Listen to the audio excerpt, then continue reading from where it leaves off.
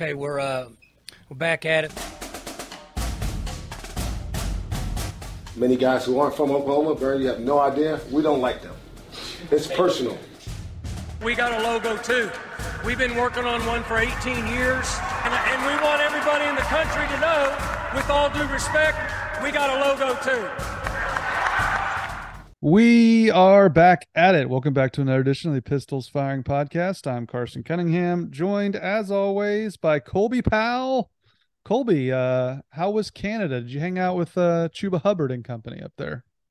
More or less, yeah. No, Canada was awesome. We went to Banff, which is a little mountain town in a national park in the Canadian Rockies, and it was pretty much heaven on earth. Perfect weather.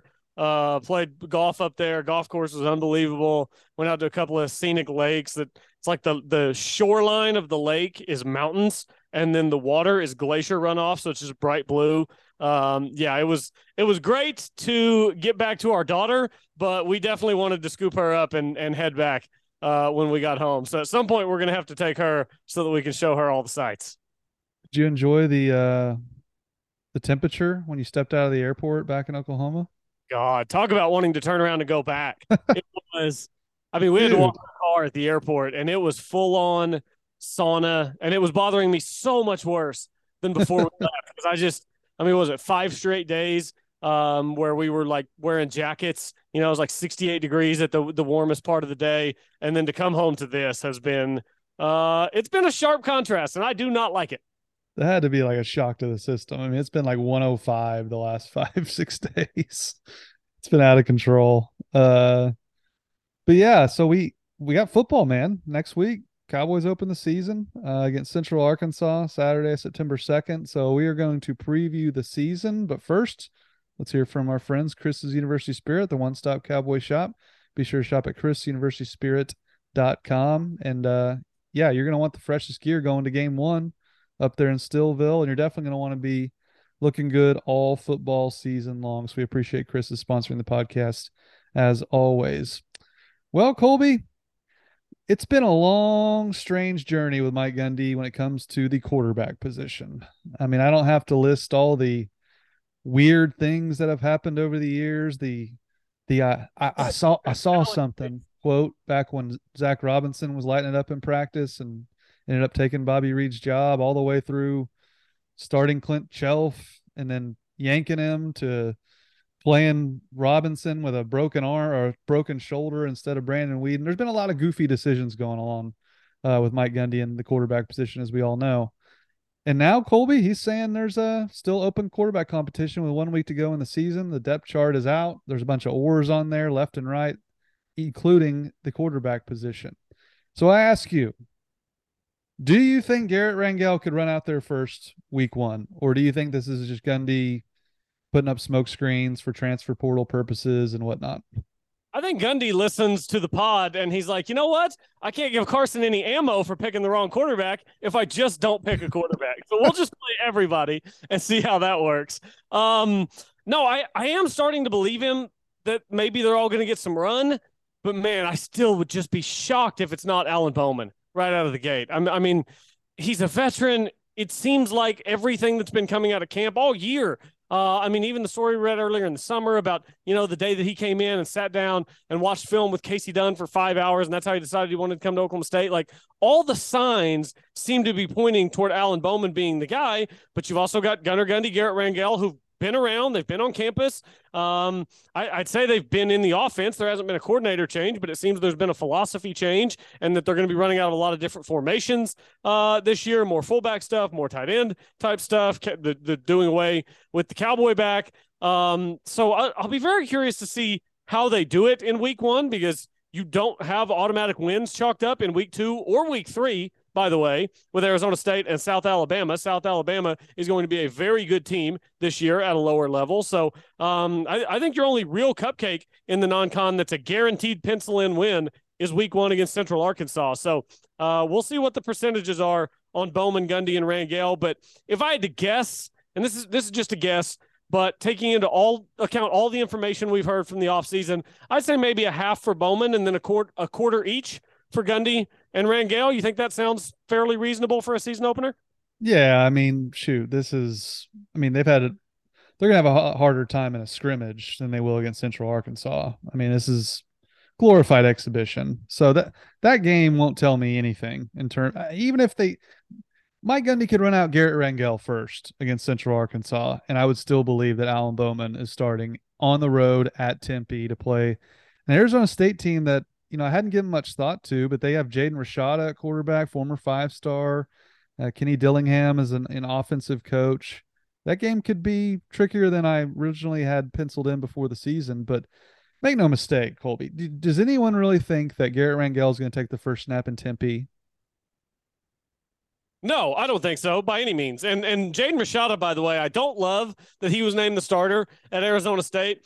That name might not resonate with a lot of people, but a lot of people probably remember seeing a story about a kid that had a $13 million NIL deal with Florida fall through, so he got released from his letter of intent. That's Jaden Rashada. The kid is very talented. ESPN had him as the 31st overall ranked player in his class. And I was hoping that it would be the Pine kid from Notre Dame who transferred to Arizona State, because you know what he is, right? He's average. He's going to be fine. Jaden Rashada has the scariest thing that an opponent can have at quarterback, which is unknown upside. He might totally flop, or he might be a superstar. We don't know, but the unknown upside of the opposing starting quarterback in week 2 is a little bit scary for me. One thing, Carson, I did like that the offensive line, no oars on the depth chart. We've got oars everywhere we can look on the depth chart, but none on the offensive line. I think that is encouraging to me, that those battles are sewn up and they know who their starting 5 are going to be. No, I agree. And I think there's more optimism this offseason surrounding the offensive line than really we've seen in the past several years, maybe even longer than that. I think it's really been solidified by the additions they've made, and really just we haven't heard any harrowing reports from the injury bug affecting the offensive line. So I think that to me stands out a lot, Colby. I'm glad you brought it up. I think there's more optimism around the offensive line than I can remember. And to me, just to wrap things up on the quarterback, you don't go get a 6th, 7th year senior, whatever the hell Alan Bowman is these days, to basically placate the future, and that is Garrett Rangel. I think you got to give Alan Bowman every shot in the first few games. And then if he falls on his face, you got a young quarterback, Garrett Rangel, who showed some flashes last year. Then you go on from there. But there's no doubt in my mind Alan Bowman's quarterback, and I think if he stays healthy, he could have a really, really good season. And I think I don't want to give away all of our picks and stuff, but if he stays healthy, Colby, I think Oklahoma State is going to shock a lot of people this year. And I don't mean shock like win the Big 12 and go to the playoff, but Colby, people think Oklahoma State is like going to go 5-7 this year. People just are not even like factoring them into the Big 12 race. And I'm going to make a prediction right here and right now. I would be far more surprised if Oklahoma State won 6 games than if they won the Big 12. Wow. That's how underrated Oklahoma State is, especially when you factor in the schedule, which we'll get to. I just think people are sleeping on Oklahoma State to a flat out really insulting degree. And look, I get it. I mentioned this on the pod, the last one you and I did. They don't have a big headlining quarterback coming back. Their record wasn't very good last year, and a lot of that was due to injuries, which people don't factor in the next year. I just think people have really, truly fallen asleep on Oklahoma State, despite a very, very, very favorable schedule. Yeah, the schedule is definitely favorable. Another thing that's favorable, I'm seeing a whole lot of redshirt seniors across the depth chart as I look here. Left tackle, Cole Birmingham, redshirt senior. The youngest player on your starting offensive line, Jason Brooks Jr. at left guard, redshirt junior. Center, Joe Mikowski, redshirt senior. Right guard, Preston Wilson, redshirt senior. Right tackle, Jake Springfield, redshirt senior. Your leading receiver, Brennan Presley, senior. Braden Cassidy, your fullback, senior. Ollie Gordon, sophomore, younger guy. Alan Bowman, redshirt, senior.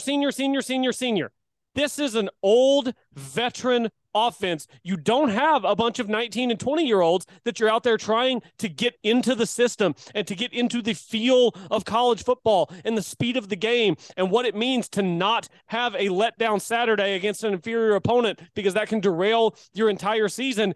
Carson, I just think there's something to be said for the fact that this team is going to be fielding a ton of 22 and 23-year-olds instead of a bunch of 19 and 20-year-olds. I think that stuff matters, and Oklahoma State has got a very veteran-laden squad, especially on the offensive line, much more so than we've seen in a while. The closer we get to the season, I get a bit more bullish. I don't think 6 wins is really in the cards. I don't think that they can get that low.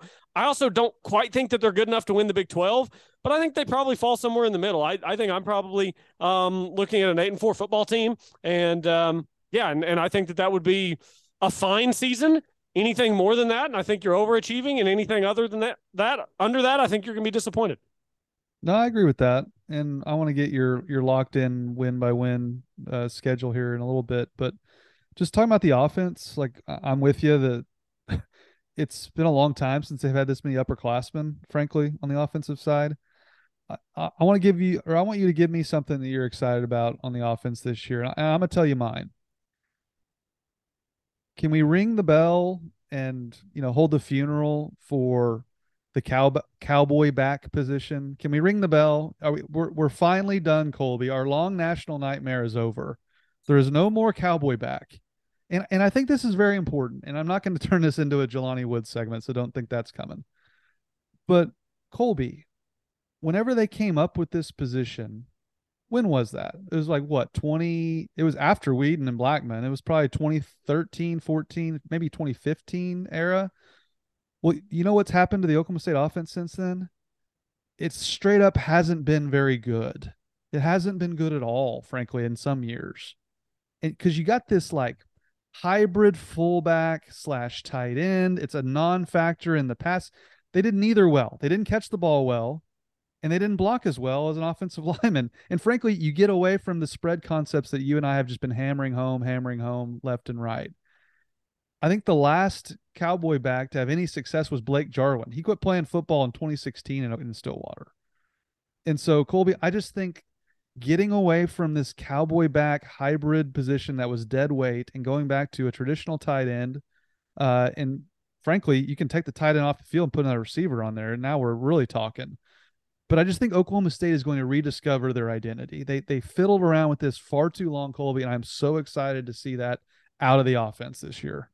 That's a good one. You're dead on. I think it just, in hindsight, it made Oklahoma State's offense easier to defend. You had a guy out there that wasn't just positionally wasn't giving you a lot, and the defense didn't really have to worry about too much. And some of that maybe was offensive line necessitated. I don't really know, but I'm also happy to see it go. You asked me what I'm excited for.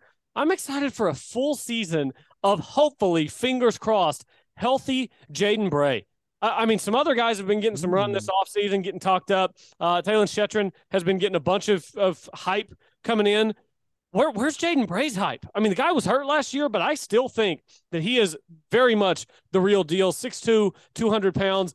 I think that he has a chance. Now, I love me some Brennan Presley, and I think he's going to get some good run. But if Bowman is what we think he is, and if he's the starter and those things fall into place, I think he's going to be able to sling it around the yard a little bit. You mentioned, I don't know if it was on air or off air when we were talking, that Alan Bowman is the only active quarterback in college football that has a 600-yard passing game. I think he might be able to sling it a little bit. And if you've got Jaden Bray outside at that X receiver slot, boy, I think a full season of healthy Jaden Bray could make a world of difference for this offense. And I wouldn't be totally shocked if we're sitting here on December 1st, 12 games in the rearview mirror, and we're talking about Jaden Bray being a huge difference maker and the best receiver, maybe even the best player on this offense. I think his upside is so high, and I think we've been robbed of seeing that due to injury. I'm really glad you brought him up. I mean, we're going to go through who we think is going to lead the team in receiving and rushing and things of that nature, but I'll just do my Jaden Bray segment right now. I don't know if he's going to lead the team in receiving or have a big year. All I know is I agree with you in that he has really untapped potential we haven't been able to see yet. I mean, he's a lot like, and I don't mean to use this comparison based on I think he's going to be a 2-time Biletnikoff Award winner, but he's a lot like Justin Blackman. People forget Justin Blackman didn't play his freshman year. He redshirted, which is crazy to think. And he was kind of a basketball player type, Justin Blackman. I think Mike Gundy was quoted back then saying, he saw Justin Blackman playing basketball and offered him a scholarship. he played basketball a majority of his life and only picked up football late to Jaden Bray. And then he has a really good game in the Fiesta Bowl, scores a touchdown, and then he gets hurt last year. We don't know how good this guy can be. And his potential tells us, Colby, you and I, that he could be wide receiver one, which if you're wide receiver one at Oklahoma State, you're going to be all Big 12 and you're going to be pushing for all American honors. That's just the history of that position at this school. So I'm totally with you. I'm going to have to see it to believe it, but I am very, very, very excited to see what Jaden Bray can do this year. He's flat out. He has kind of the it factor you're looking for at the outside position. He's got the size, the speed, and really just that untapped potential, having played basketball a majority of his life, where he's still kind of learning how to play. And when that light comes on, man, it's going to be scary. Yeah, and also I love the idea of a kid from Norman being Oklahoma State's best offensive player, so they can all sit down there and watch and say, "Now, dadgummit, how'd we let that guy leave town?" But that's just a little last bit of that Bedlam rivalry before that thing moves to the SEC. What about defense? What are you excited to see on defense? I mean, I'm excited to see Justin Kirkland. Obviously, that's a big one. I think boy. That's a what big. They list him on the depth chart as 6'4", 346 is what he's listed at. Now he's listed at nose tackle as an or with Colin Clay. So Colin Clay, Justin Kirkland are listed as the ors. Colin Clay is listed first. Now I would imagine you're running this 3-3-5 defense. You're going to be rotating your defensive tackles through. There's not going to be one guy. I mean, it's going to be 105 degrees for the first game. Gundy said today it's going to be 150 or 160 on the field. I think that might be a little bit of Mike Gundy hyperbole, but I do think it'll That's be some Gundy math right there. I think it might be every bit of 125 on the field, though, 130 even, depending on where the sun's at. 6 o'clock game, I believe. So you're going to be rotating those guys through a ton, but that's been the big name in the offseason because that's the big body. I'm curious to see what Nathan Latu can do at defensive end. Really, for me, Carson, it's up front. That's where my concerns are. You've got Justin Wright in the middle at linebacker. You've got Colin Oliver dropping back to that spot. Xavier Benson, Kendall Daniels on the back end, Trey Rucker, Lyric Rawls, guys we've seen, right? Corey Black, Cam Smith at corner, guys that we've seen. I think that the defensive line is a huge unknown. We saw what happened in Manhattan last year. We saw what happened in Lawrence last year. Things that can never happen again. Things that can never happen again. So I am really dialed in on the defensive line for game one and really throughout the non-con to see what these guys look like because that unit has to be better, and I expect that it will be. Yeah, and I think they really have nailed it with I mean Mike Gundy with his hire on defense, Brian Nardo. I'm really excited to watch a 3-3-5 defense. To me, we always have talked, Colby, about like the spread offense and why it fits Oklahoma State because they're not getting, Big Ten style recruits. They're not going to just, physically overwhelm teams. So what do? You spread them out. And that was just a genius maneuver by Mike Gundy to go to the more spread out offense from the Les Miles era. I kind of now this could be just a trend of 2023 going to the 3-3-5 with playing some 3 safety looks. But man, I kind of think this defense is built for what Oklahoma State is and how they recruit. I really do, because you don't have to get as many of those interior defensive linemen. They were fortunate to get the Justin Kirkland man who's as big as a house at 6'4", 346. I think they probably cut a few pounds off there just to make it look better in print. But you know what I'm saying? I just think this defense fits their recruiting style. It fits kind of the style of the Big 12. I just think it was a brilliant maneuver by Mike Gundy. So what I'm looking for is not only just that, but has there been a defensive player, Colby, we've been more excited to watch coming into a year than a Kendall Daniels? I'm struggling to remember. Maybe Malcolm Rodriguez coming back last year. He had a good year the year before. I mean, I don't think there was nearly the hype for him as he turned out to be. Maybe an Emmanuel Ogba coming off some of the years he had, but the list is very short. And I think Kendall Daniels has a chance. I mean, he had, what did he have last year? 2 or 3 picks? Three picks, I think, off the top of my head. But imagine him playing 12 full games this year. What he'll do, just not statistically, but just all over the field. I am crazy excited to watch Kendall Daniels this year, and I think he could have, an all Big 12 first team type of year. Yeah, in terms of pure hype, I mean, there have been some guys on that side of the ball that you just know, like, okay, that guy's going to play in the NFL. You mentioned Ogba, Justin Gilbert's another one, but we're kind of going back a little ways. I don't think that we knew coming into Malcolm Rodriguez's final season 2 years ago. I don't think that we knew that Malcolm Rodriguez was going to be arguably the best defensive player in the nation. That was kind of, we knew he was good. We knew he was potentially great. I don't think we knew he was that great. I don't think we knew he was stick around and be, on the NFL, on the field in the NFL day one, on the 53-man roster and getting snaps. So, yeah, Kendall That's Daniels, true. the hype around this guy, I mean, 6'4", 213 is what he's listed at back there at safety. He's a redshirt sophomore now. I think he's got serious NFL build and serious NFL talent. And have that guy on the back end of your defense. He's a good tackler. I mean, if anything gets past Xavier Benson, Justin Wright, those guys in the middle, they get past those guys, they're probably not getting past Kendall Daniels. And he's hanging out back there playing center field, reading the quarterback. He's a year older. I'll be very curious to see how he operates in this 3-3-5 because I think that he's going to be an absolute beast. And, I mean, he's the guy everybody wants to watch. You show up to watch Oklahoma State, when the defense comes on the field, you're keeping your eye on Kendall Daniels. And that's the way it should be because he walks the walk after talking the talk. So I'm very excited for Kendall Daniels on that side. Yep, he's special. So that's two number 5s we mentioned. Jaden Bray switched to number 5, which you know me, Colby. I'm just a sucker for single digits. So number 5 is the number to look out for. I respect Dejon Stribling coming out there, wide receiver, rocking number 88. Classic Dallas Cowboys receiver number, bringing it to Stillwater. I love a good classic 88. Brendan Presley's wearing 80, and then you've got Jaden Bray at 5. I almost feel like he should have taken like 84 or something so that he could just stick around with the other guys in the 80s. Yeah, like as much as I am a single digit fan, like that's one thing I don't like about the NFL getting away from it. Like, don't you want all your receivers in the 80s? Like, we're just so used to that. It's going to take some getting used to. But I mean, we're obviously used to it in college, but there is something traditional about an old 88 outside in there. Yeah, big time there is. The NFL has gotten really weird. I watched a clip the other day of Jadeveon Clowney, and he was wearing number 24. I'm like, that doesn't make any sense. What? He was? Yeah, Jadeveon Clowney's wearing number 24 this year for the Ravens. I'm like, what are we doing here? This has just gotten maybe a little bit too goofy for me in the NFL where anybody can wear any number they want. That's goofy. All right, you ready to make some picks for the season? Let's do it. Offensive MVP. I think there's, a very short list here of guys you could list, but there's several ways to go. Which way are you going? I'm going to go not quarterback because there is some uncertainty. I thought about quarterback, decided to go away from it. We've been hearing about the running game at Oklahoma State. It's going to be different, going to more of a gap scheme.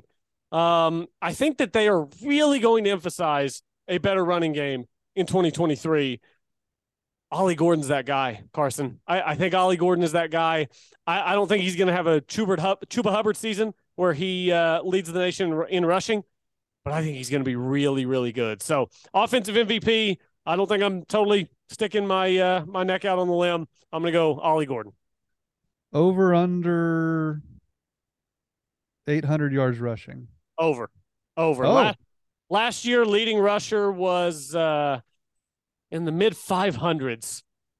Why am I forgetting? Dom Richardson, maybe? It was Dom Richardson. Yeah, he had like 541 rushing yards last year, I think. Okay. I think Ollie Gordon easily flies past that. I think you might have Ollie Gordon and Jaden Nixon fly past that, but we'll see. We'll see how it works out. There's 3 guys listed as Nor at running back, too, on the depth chart with Gordon, Nixon, and Elijah Collins as well, redshirt senior.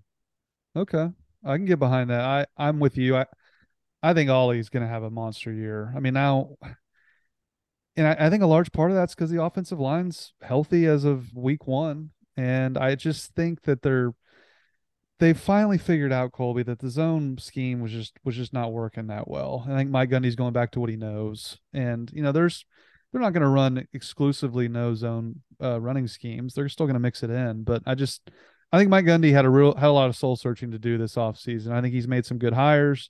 And I think he's obviously ditched the cowboy back position. Colby, you and I were, and everyone else, we were so disappointed with how the year went. I think we wanted to see, a lot of our focus and attention was on Casey Dunn and the lack of the offense stinking. it appears Mike said we're going to keep Casey Dunn and we're going to get back to what I know. And that's getting these walk-on fullbacks off the field, aka cowboy backs, and we're going to run the ball how I know how to run it since the 1980s. It's worked pretty good over Mike Gundy's tenure. Running the football is really what Oklahoma State's been able to do best over the course of Mike Gundy's run. So no, I think Ollie Gordon's going to have a good year because they're getting back to their bread and butter. And no, I'm with you on that. But I'm going to go with Brennan Presley. I mean, the last time we saw a little guy as a wide receiver be like the best player on the team, I think Brennan Presley's poised for a Josh Stewart type of year. Do you know what Josh Stewart did his sophomore year? All he did was 1,300 yards receiving, 8 receiving touchdowns, or 7 receiving touchdowns, 8 from scrimmage. So he had 1 rushing touchdown in there, and then he might have had a return in there. But you don't think of a little slot guy being that prolific of a wide receiver. But I just think certain players, Colby, when they're the best player on your team, and I certainly think Brennan Presley is that, you just find ways to get him the ball. I mean, you and I have talked about for years just the extension of the running game, those quick passes that seemingly fits what Alan Bowman did at Texas Tech. I just think they're going to pepper Brennan Presley. I mean, Colby, I think there's drives where he could have 5 catches on those little short, just not necessarily dump offs, but those, extensions of the running game. And I think they're just going to force feed him the rock. And for me, he's the best player on the team offensively. I hope you're right. I really do. I think we've seen at times there have been games where Brennan Presley just gets fed the ball over and over and over again. And it's like, okay, yes, keep doing more of that. And then there's games where it's like, I'm watching, it's middle of the third quarter, and I'm like, where is Brennan? Is he playing? Is he out there? And I don't know if that's what the offensive scheme was. I don't know if that's Spencer not being able to get it to him in the right situations.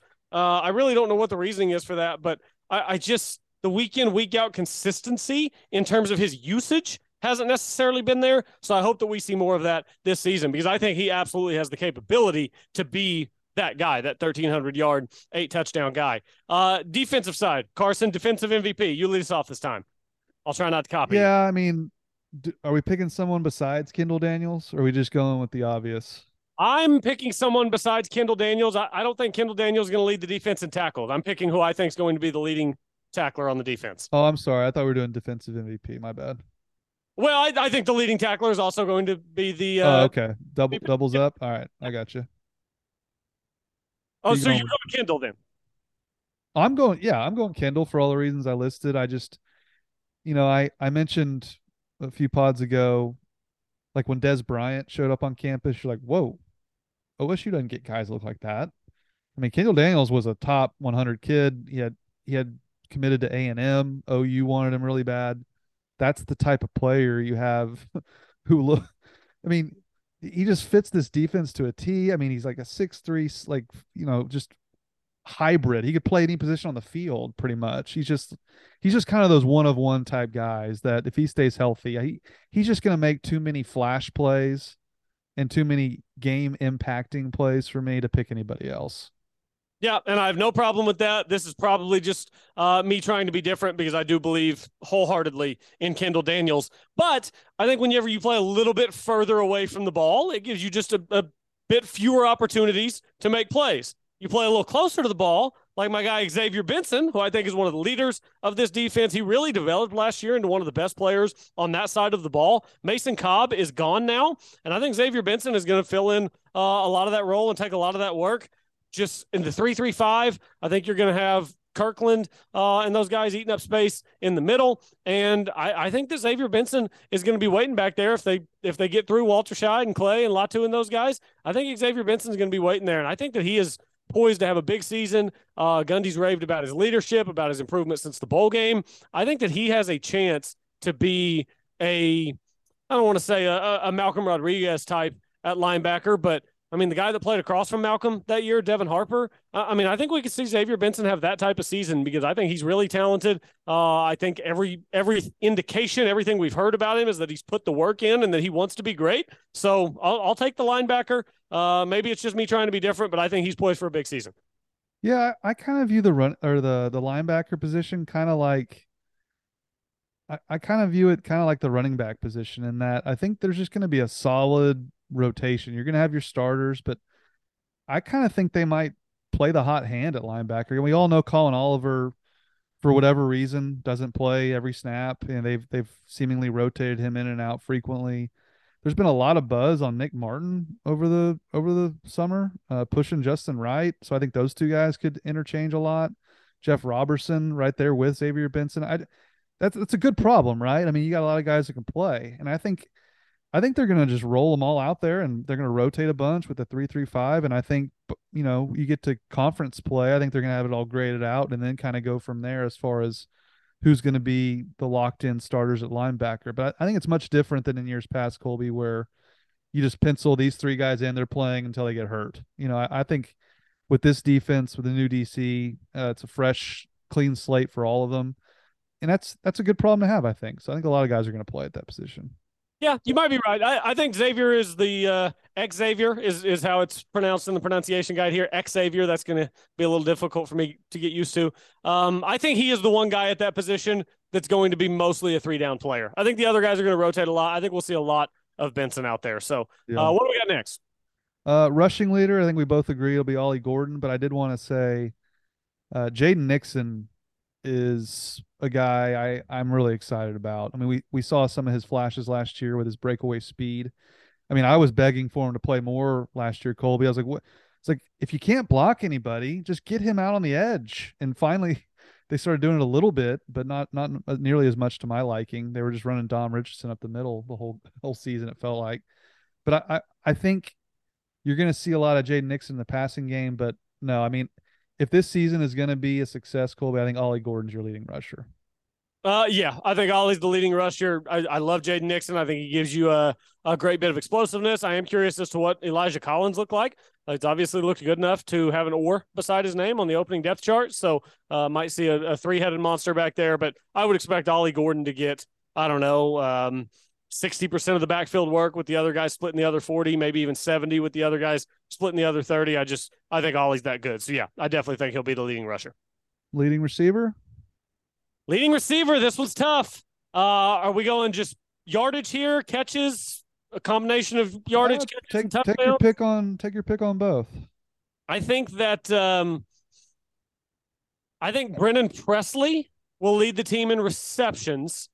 I think Jaden Bray will lead the team in receiving yards. I think Jaden Bray is going to have more stuff up the sidelines. I think he's going to have more deep routes. I think Presley's going to be a little more of the underneath stuff, the quick slants, getting, like jet flip type stuff. I think they're going to find more unique ways to get the ball in Presley's hands. But I think Bray is going to be your more prototypical X receiver who just eats up those contested catches on the outside. So I'll go Brennan Presley leads the team in catches. Jaden Bray leads the team in yards.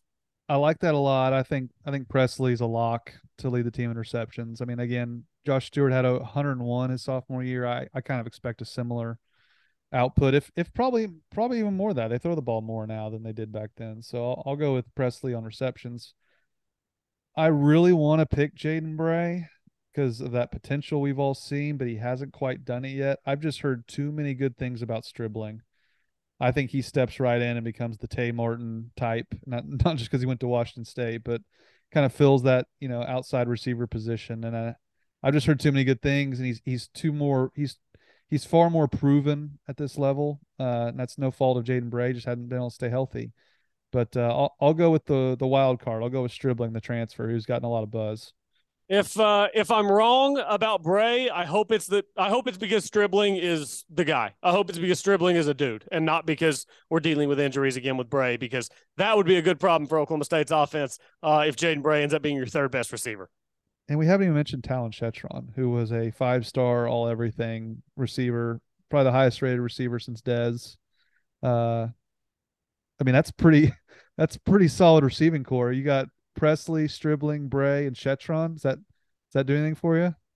That does a lot for me. Yeah, receiver depth is back at Oklahoma State. I think we were worried about it a couple of years ago. Chetron could be the best of all of them. He could, for all we know. He could. There's a lot of unknowns. Bray, all the injuries. Stribling is a transfer. Chetron could develop. Yeah, there's we could either be very right or very wrong with these predictions because there's a number of ways that it could play out throughout the season for Oklahoma State at receiver. But that depth is good because every year we see guys go down with injuries. It's inevitable. And it helps to know that you've got more really talented guys behind waiting to step up. Tackle leader, I already got that from you. I'm gonna go with gosh, it's hard to go with one of the oars, but whoever wins the job between Wright and Martin, I think that's been a pretty heated battle at linebacker. I think whoever's on the field more out of those two. Is that a cop out? I'll go with Wright Martin. I'll hyphenate him. Wright Martin. I think look, Wright, whenever he was at Tulsa, he led or shared the lead in tackles the last 3 seasons when he was with Tulsa. Now that's a different level of football. I understand that, but it's not a vastly different level of football. It's not like he's coming from UCO. He's coming from Tulsa. It's a good program. I think that he'll spend a lot of time on the field. I feel confident that Xavier Benson at his position is just going to be taking a ton of snaps. I think he's going to be playing a higher percentage of the snaps than any other linebacker. And at that position, especially in a 3-3-5, I think he's just going to eat up tackles. That's fair. What about sack leader? You got a couple candidates here. Obviously, I think Colin Oliver would be the pick if you know how much he's going to be on the field, but we don't quite know that yet. Yeah, we don't quite know that. And they're dropping back to the linebacker position, but obviously you're not just going to rush 3 on every down. I still think I'm going to go Colin Oliver. We've just seen the talent and the potential there, and it's too obvious. It's kind of the don't miss a layup. Like, are we really sitting here and the freshman All-American that had 11 sacks brought down Caleb Williams to win Bedlam 2? You're like, we don't think that guy's going to be the sack leader. I think last year was a weird year for Colin Oliver for whatever reason. He just couldn't recapture that magic of his freshman year. But I still think the talent is there, and I think that they're going to be bringing him a ton off the edge. So I'm going to try not to miss the layup here. I think it's going to be Colin Oliver. Man, I think that's the pick. I'm kind of curious, one, how much he's on the field, which I've mentioned, but two, how does the formation shift affect him? He's not going to have as much free reign off the edge, or he's going to have a much more body to run through in a 3-3-5 than he did in the old traditional, 4-down lineman to kind of protect him there on the outside. I really like Nathan Latu. His brother played at Bama. He's hadn't played a ton, but gosh, how many times, Colby, last season were you and I like, Latu just makes plays when he's out there. He has a personal goal of a 12-plus sack season. I might go with the wild card. I'm going to go with Nathan Latu just to be different, but I really like him. He hadn't been on the field a ton, but man, he's made an impact when he's gotten a chance. Yeah, I don't hate that at all. The next one is freshman of the year for Oklahoma State. And Carson, not a lot of options. This is a veteran-laden team. There are very few freshmen to go with here. I think we're going to wind up on the same guy, and we've already talked about him. Who you got? Well, I think you got to go with Talon Shetron. I mean, you mentioned it, not very many options, but more than that, he's the next guy in line. I mean, I always remember Tylan Wallace. I mean, OSU was friggin' loaded when he was like a freshman or sophomore. Like, they had all those dudes. We remember James Washington on down the line, and they got him on the field because he was that freaking good. And Shetron got on the field last year. He got banged up one of those few times he was on the field, but I think that just shows you how good he is. They're like, we got to get this freshman on the field because he can make plays. So I kind of think he's a sneaky kind of under the radar guy that on Saturdays people from the rest of the Big 12 are like, who the hell's Shetron? Who's that guy? He looks the part. So yeah, I think that's the pick.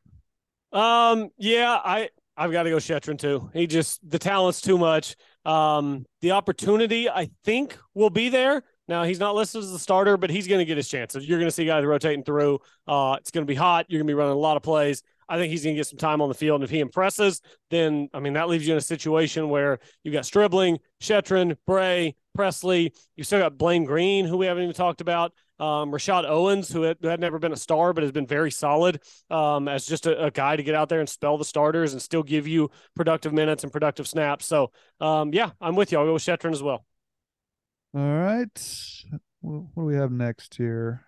Newcomer, and then we'll pick the record. I'm going Alan Bowman. I think if he stays healthy, Colby, I think he's easily going to be the Big 12 newcomer of the year.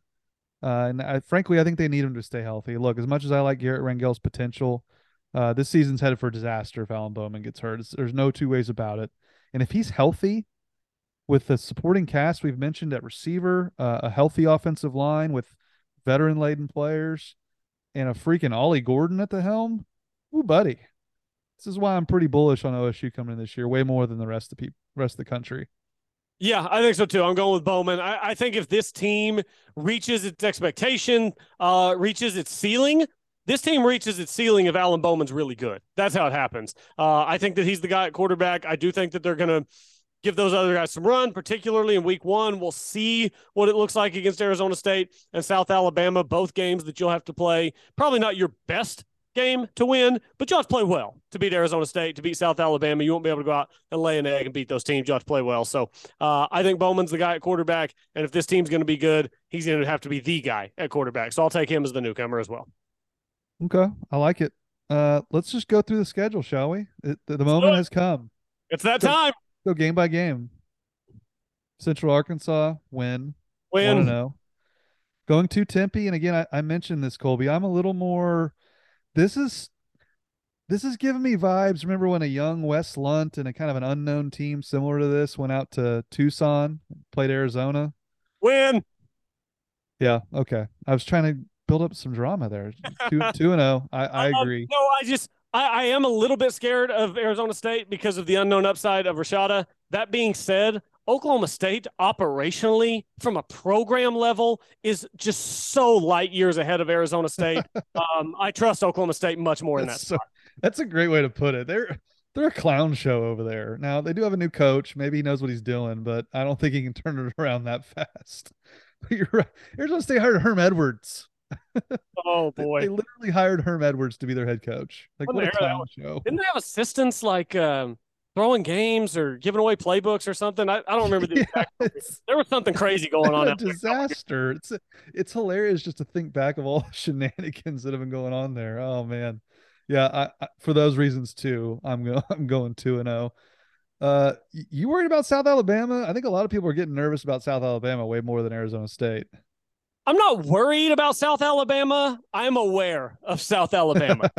You see South Alabama on the schedule, and it's like, oh, cool, a 66-7 win, get a little tune-up before conference play. That is not this South Alabama team, so I'm not concerned. Oklahoma State should be better than South Alabama. Oklahoma State should win that game, but I'm very aware that South Alabama could put up a fight, and you're not going to be able to play bad football and win that day.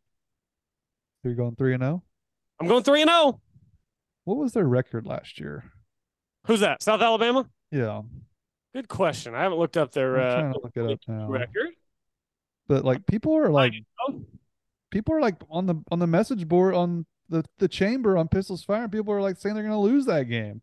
10-3, 7-1 in conference. They played UCLA in the non-con in LA, lost by a point. They beat Central Michigan by 2 touchdowns.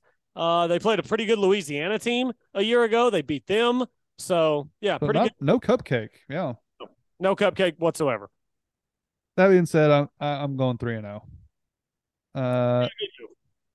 Back to the place that shall not be mentioned, Ames, Iowa, play Iowa State. Look, Matt Campbell should have taken a good job when he had a chance. Iowa State stinks. I think OSU starts 4-0. Yeah, I think that he botched that one as well. I think Oklahoma State wins that game. I think Iowa State's best days, I mean, who knows? Maybe they could circle back around, but they couldn't get it done with Hakeem Butler and David Montgomery and Brock Purdy and all those guys they had. I don't think they're getting it done this year. Yeah. All right. Second conference game of the year, Kansas State at home. To me, the biggest game, not called Bedlam of the year. What do you got? Friday night game. You noticed that, right? I did notice that. That place is gonna be bananas. It is going to be bananas. Friday night game. I do think that place is going to be bananas. This Oklahoma State's not a 12-0 football team. You got to pick some losses somewhere. Kansas State was really good a year ago. I think they'll be good again. I'll take Kansas State to win in Stillwater on Friday night. 5-0. Woo! This is you're bullish. You said you were bullish, but all right, 5-0. Look, Kansas State just they had the magical run, right? I mean, that was a magical season. I don't think people were factoring in the loss of Deuce Vaughn. They lost their Darren Sproles 2.0. That guy almost single-handedly won a few games for them. And I'm just not a big Will Howard guy. Look, I know he lit OSU up and they had a good year. Kansas State doesn't scare me. They don't. And I think OSU's going to be pretty damn good. And they get the home field on a Friday night. I'm going OSU. Yeah, I don't blame you. I wanted to, but I know I can't sit here and pick them to win all 12. And I was looking down the schedule. I'm like, where are these losses coming? I don't think one of them's coming the following week. I think they handle business at home against Kansas. Yeah, that's a game that I'm glad they play at home because again, Kansas started the year what 6-0 last year. I'm glad that one is in Stillwater, so I'll give them a win there too. So I got undefeated right now. Yeah, you're feeling froggy at West Virginia on the 21st. When talk about two programs that like I'm not saying West Virginia is Arizona State. They've done nothing in the Big 12. I mean, they got close a couple times with Dana to beating OU and having a chance to maybe go to the title game or have a chance to win the Big 12, but they've just seriously regressed almost every year. And they don't that used to be a scary road trip, Colby. It's just not anymore. I'm going with a win. Yeah, West Virginia's not any good. That game last year between Oklahoma State and West Virginia was truly 3.5, 4 hours I'll never get back. That was unbelievably bad football on both sides. It was embarrassing. West Virginia couldn't like beat OSU worse that game. OSU was like wrong. barely a football team by then. Yeah, you're not wrong. It was an absolute skeleton crew for Oklahoma Bad State. they are. Yeah, Get out of here, West Virginia. I think Oklahoma State wins in Morgantown. Boy, we're chalking up a lot of wins on this schedule. After you go to Morgantown, you host Cincinnati the following week. We're not done yet. We're not done yet. We're not done yet. Don't get too excited. Cincinnati, you're not ready for the big boy leagues. That's a win for OSU. Same. I've got it chalked up as a win. Bedlam the following week, November 4th. Well, I was in Norman for the most recent Bedlam, and as we all know, it was one of the most epic tail tucked performances in the first half you'll ever see from Mike Gundy. And I sat there in the freezing cold, surrounded by Sooner fans, one of whom was nice enough to take me to the game. Thank you, Josh Wolverton. I really appreciate it. I had a great time. Lovely family. Had a great time. I sat there and I said, I am never, and I mean ever, ever, ever even going to think about picking Oklahoma State to win Bedlam. It's the last one. That place is going to be, I don't even know how to contextualize what that stadium, the venom that's going to be coming from that stadium in the last Bedlam we're going to see probably in our lifetime. But I can't pick OSU to win that game because their head coach doesn't try to win the game. So I can't do it. Yeah, we're as familiar with Gundy's law as we are with Newton's law at this point. Anything that can go wrong in Bedlam will go wrong in Bedlam. We've just seen it too many times. I so hope I'm wrong about this one. Especially Colby. I've got OSU 8-0. Yeah. How tight? How tight is Mike Gundy going to coach that game being 8-0? He might bring the cowboy back. He's going to be so tight, he squeaks when he walks. That's how tight he's going to be on game day if he shows up there 8-0. So I can't do it. Prove me wrong, Mike Gundy. Come out, guns blazing. All right, 8-1 for me. Yeah, I'm going 7-2. I'll take Oklahoma to win that game in Stillwater. It pains me, but that's what Bedlam has been most of my lifetime is pain. So we might as well stay consistent. Hey, right? It's the last one. You don't have to hurt anymore, Colby. You don't have to hurt anymore. I'm so ready to not see that logo whenever I pull the schedule up next year. November 11th in Orlando, College Football Central, Orlando, Florida, UCF. What do you think? See, and you know what happens in November? The games get a little bit harder to win, especially when you're on the road. OSU loses this game at Orlando. It's going to be their friggin' Super Bowl. They're in the Big 12, probably a night game. Just those November road games, Colby, no matter who you're playing, are hard to win. I think UCF's got a lot of talent. I mean, Gus Malzahn's, I think, doing a decent job there. We'll have to see how they do adjusting to the Big 12, much like TCU and West Virginia did. But they're not. OSU's not winning 11 games. So I have them losing in Orlando. I've got Bedlam hangover. You go down there. I think UCF is a good program. I think that they'll have a decent football team. And we've seen in the past, Carson, as much as we just looked at those depth charts and we liked what we saw in some of the depth, we've just seen Oklahoma State get worn down, and Novembers have been tough. So I think it's very tempting to sit here, look at these schools. Your final 3 games of the season and 4 of your last 5 are against the newcomers to the conference. So I think it'd be very easy to sit here and say, oh, yeah, Oklahoma State will beat all the newcomers. I don't think it's that simple. November's been tough. I don't know how those schools are going to handle their first season in a Power 5 conference with their depth and their injuries, but we've seen it with Oklahoma State, and the Bedlam hangover I think is very real too. So I'll take a loss in Orlando as well. The following week, on the road again, Carson, you go to Houston to see our good friend Dana. What do you think about that one? Yeah, good old Dana. Houston doesn't scare anybody. I think he's kind of run his course. He's a little past his prime. The mullets, the skullet is kind of turning into just the skull, and Houston's just not on Oklahoma State's level. I mean, they're going to have athletes on the outside, but I think the programs are just in very, very different places. And Houston, who knows? They're going to be buoyed by the Big 12, and they're going to improve, having been in a Power 5 conference now. But this year ain't it. I got OSU winning. I do as well. I'm maybe a little more bullish on this team than I thought. I thought I was going to be 8-4. I've already got them sitting at 8-3 going in the final week of the season, and I don't think they lose to BYU at home, depending on where you look. I've seen BYU's win total for the season anywhere between 5 and 6 games. I think last week of the season, a full long season in the new conference, I think Oklahoma State wins that game at home. So I thought I was going to be at 8-4. And as we work through here, I think I'm at 9-3. So I think I'm at the upper echelon of what I think Oklahoma State can achieve this year. OSU wins 10-2. Whoo, buddy. Trip to the Big 12 title game. Whew. Alan Bowman, I hope you're that guy. I hope you're that guy. As I say this, I wish I had picked them to lose Kansas State so I could say 9-3. But I got a little caught up in the moment. I mean, we're sitting here with 9-10, Carson. If any non-Oklahoma State fans are listening to this pod, they're calling us homers. But look, probably so. If I could go back and do it over, I'd probably say 9-3. But again, this is probably Colby me overcorrecting. There's the sheer lack of respect. 6.5 win total from Vegas. No one's even talking about OSU as if they're still a football program. Maybe I'm just swinging too far the other way. And look, I'd like to formally state they're going 9-3. I got a little caught up. I'll go 9-3 as my official prediction. I don't think they're losing to Kansas State though. I think they're probably going to slip up in a place we don't expect, be it a South Alabama, Cincinnati, Houston, maybe. I don't know, but I'm more aligned with you personally at 9-3 than I am 10-2. That was just kind of a fun exercise. And for me, part of it is the schedule. Like, look at some of the teams that Oklahoma State has had absolute knockdown, drag-out battles with over the years in the Big 12. Baylor, TCU, Texas Tech, Texas even. Oklahoma State's had a lot of success against Texas, but you don't beat them every year, and they're supposed to be good this year.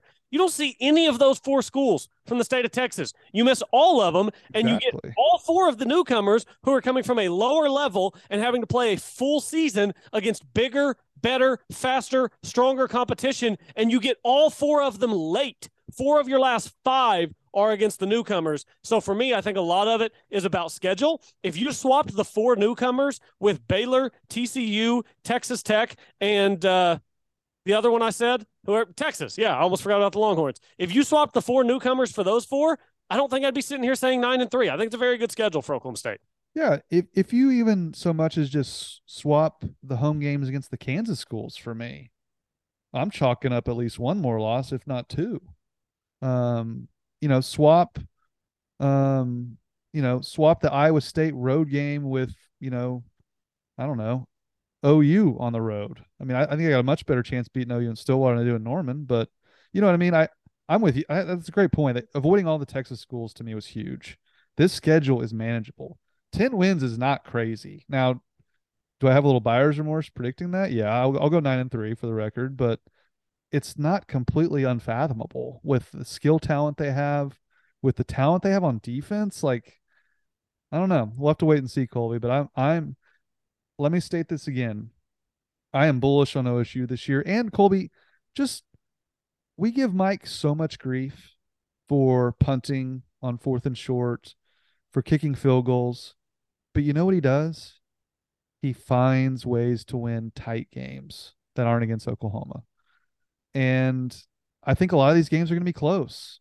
And if I'm picking between Mike Gundy and Matt Campbell in a close game, I'm picking Mike Gundy.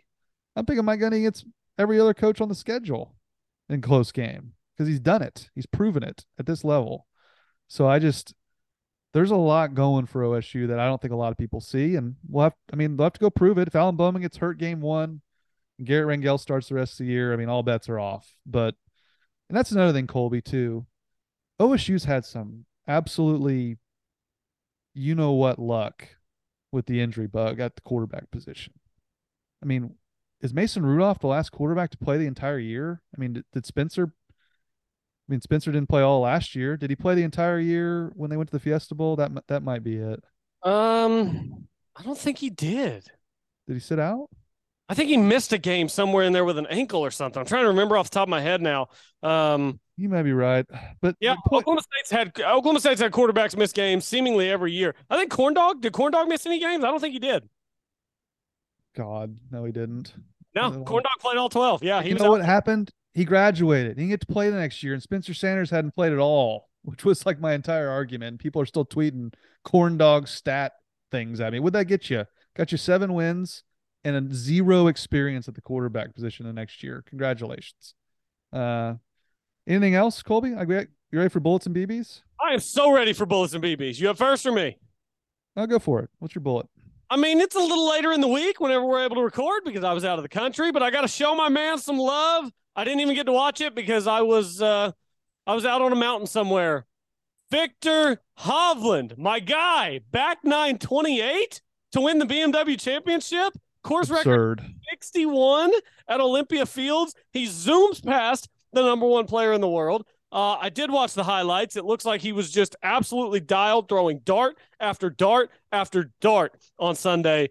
I'm so beyond impressed with Viktor Hovland. He finally got the lid off the jar at the Memorial for winning in the U.S. He had not won a professional event in the U.S. in his career, the continental United States, that is, in his career, until the Memorial of this year. He's now won a second one, and he's got a chance to win a third one this week. We're recording this Thursday night. Scotty Scheffler stumbled today. Viktor Hovland is tied for the lead at the Tour Championship through one round with Keegan Bradley and Colin Morikawa. Rory with a bad back is lurking. Scotty's lurking. Ricky even is 5 back of the leaders. But Viktor Hovland, I think he's prepared to just go to another stratosphere with his game. And that ascension has already started. He's undoubtedly one of the 10 best players on the planet, and he's a joy to watch. That was as good as the game of golf can possibly be. A 28 on that course, which was extremely difficult. I mean, he reached a level that pro golfers dream about. Like that's how perfect his round was. I mean, it was incredible.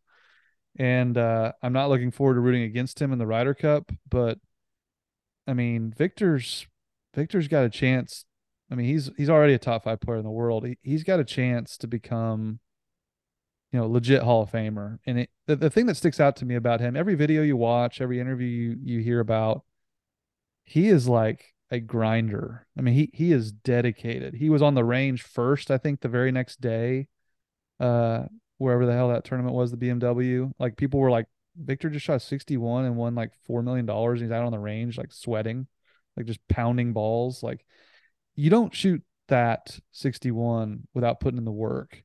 And I've always, Colby, like I'm sure you were the same as a kid. Every coach you ever had would share stories about Michael Jordan, showing up early to practice before anybody got there and putting in all the work. And they always just stress to you, like, putting in the work when no one else is, like, goes a long way. And I think Viktor's a really shining example of that because he always had the talent. I mean, he won the USAM. He was an unbelievable college golfer. But there's levels to this game, and he was determined to get to the level he's at now. And I think that work has really paid off for him. Yeah, you're absolutely right. And he's so much fun. He's always smiling. How can you not root for Viktor Hovland? Love Vic. My bullet goes to the man who cannot miss, the man who saved the Big 12, the man who is now dunking all over the University of Texas and Oklahoma for that matter. It is the man with the biggest cojones this side of the Mississippi. It's Brett Yormark, who not only has made Bob Bowlesby and Dan Beebe before him look like just petulant little do-nothing children, he comes out in front of the people at Texas Tech and basically calls on Joey McGuire and says, I'm going to be in Austin when y'all play, and you better beat them like you did last year in Lubbock. I mean, and the best part about this, Colby, is all these Longhorn fans and Sooner fans are all up in arms. He's the commissioner of the conference. He can't say that. Hey, guess what? You're not a member of the conference anymore. You're playing a Big 12 schedule this year, but you're not in the league. So yeah, he wants you guys to go 0-12, which I still don't understand, Colby. Why didn't he give OU a harder schedule? That's neither here nor there. Shout out to Brett Yormark saying what we're all thinking, saying what's the truth, because he doesn't want OU and Texas to win. He wants them to get the heck out of here. I loved it. Brett Yormark is a godsend. We're so lucky to have him. Yes, love Brett Yormark. That was awesome. And my only question is, did he get penalized 15 yards for insulting the Texas fan base? Because I'm pretty sure that's the standard we've set, no? Isn't that great? We don't have to have the Texas Longhorns ruling against horns down. We don't have to have the Texas Longhorns and the Sooner fans, or really their universities, getting on the paddle people for having the audacity to make noise while the opposing offense is on the field. All that's gone. All that political jargon coming out of Norman and Austin and running this conference is over. That, as much as it hurt the Big 12 TV revenue wise, it helped with this nonsense of those two schools, just running the conference and everyone kowtowing to them. Those days are over, Colby. Everyone's on even footing. And I think that's going to make the conference stronger as a whole, as far as their togetherness and not having to worry about crap like that. Yeah, I agree. I'm very much looking forward to the new look Big 12. My BB, Carson, today is the 2-year anniversary of something specific. Just out of curiosity, do you have any guesses what I'm about to get into? 2-year anniversary. I have no idea. Just before the college football season. Today is the 2-year anniversary of the alliance between the ACC, the Big Ten, and the Pac-12. It's the 2-year anniversary of when those three conferences came together and said, we've got your back. No, man, we've got your back. No, we've got both your backs. And all the time, they were sharpening the blade to stick in those very same backs as the Big Ten decimated the Pac-12 long before the Big 12 did by taking USC and UCLA. The ACC is in limbo now, trying to add SMU, Cal, and Stanford because, yeah, that's very, very Atlantic coastal of them. It's just, I saw that come across today, and I actually made a note with a pen on a sheet of paper, old school, BB, the Alliance, 2-year anniversary. It's just, looking back on it, and when those conferences came together, it was like, oh my gosh, everybody else working together. The Big 12 is so screwed. Nope. Pac-12 had their noses in the air, and now they're in the dirt. So, yeah, the Alliance, 2-year anniversary. You get the BB, Pac-12. It's a great handshake deal they had there, Good job by all. Oh, I love it. I absolutely love it. Speaking of the Big Ten, did you see this? Jim Harbaugh is like issuing his own suspension, 3 games, blah, blah, blah. Did you see all this? Yeah, the NCAA suspension just didn't stick. It's a weird deal. Well, it brought back to light, and I'd already tweeted about this. I watched the Johnny Manziel, I wouldn't even call it a documentary. It was more of a PR piece run by him. There was very little in there that was negative. But I just tweeted, in the documentary, he admits to selling his autograph for hundreds of thousands of dollars, jet setting, going to clubs. He got suspended a half of a football game against a scrub team.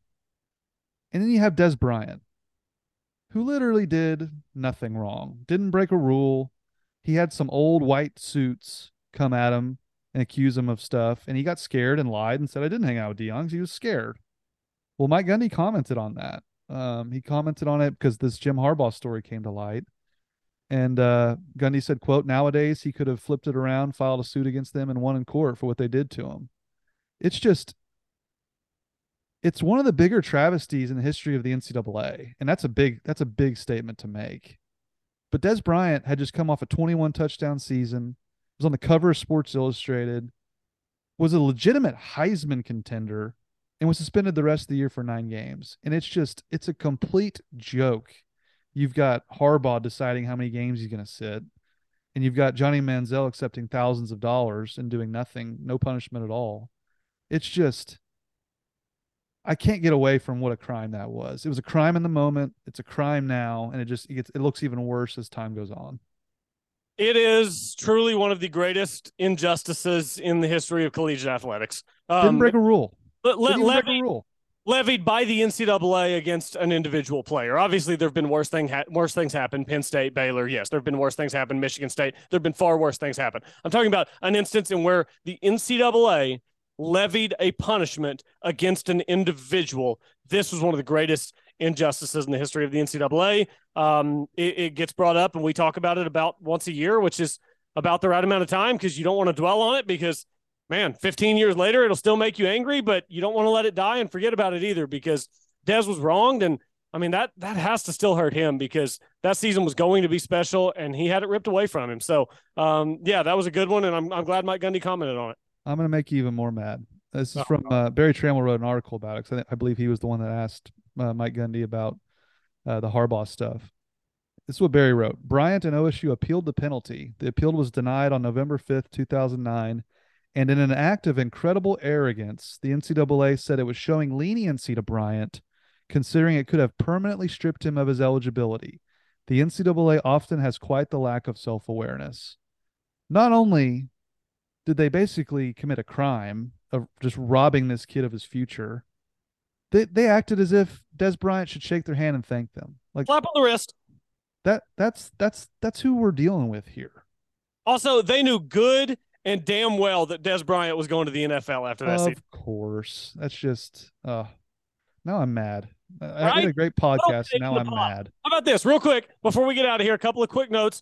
Coleman Scott is coming back to Oklahoma State wrestling. He's coming back to be the associate head coach after it was announced on Monday that Zach Esposito is moving on to coach with Team USA. So Coleman Scott has been at North Carolina. He's been the head coach out there for 8 years. He's now coming back to Oklahoma State to be the associate head coach. So leaving the head coach role to come be the associate head coach. So hope that he does great things in Stillwater and wish Zach Esposito the best. He's been Stillwater for about 2 decades. He's headed on to work with Team USA. So wish we could have some more time getting into that. One of our most loyal listeners, Ryan, he's been tweeting at me since my franchise days, 5-6 years. And he wanted us to get into that. Didn't have a ton of time to get into it, but at least wanted to make note of those changes for wrestling because that's a big change after a long time with a guy being in Stillwater.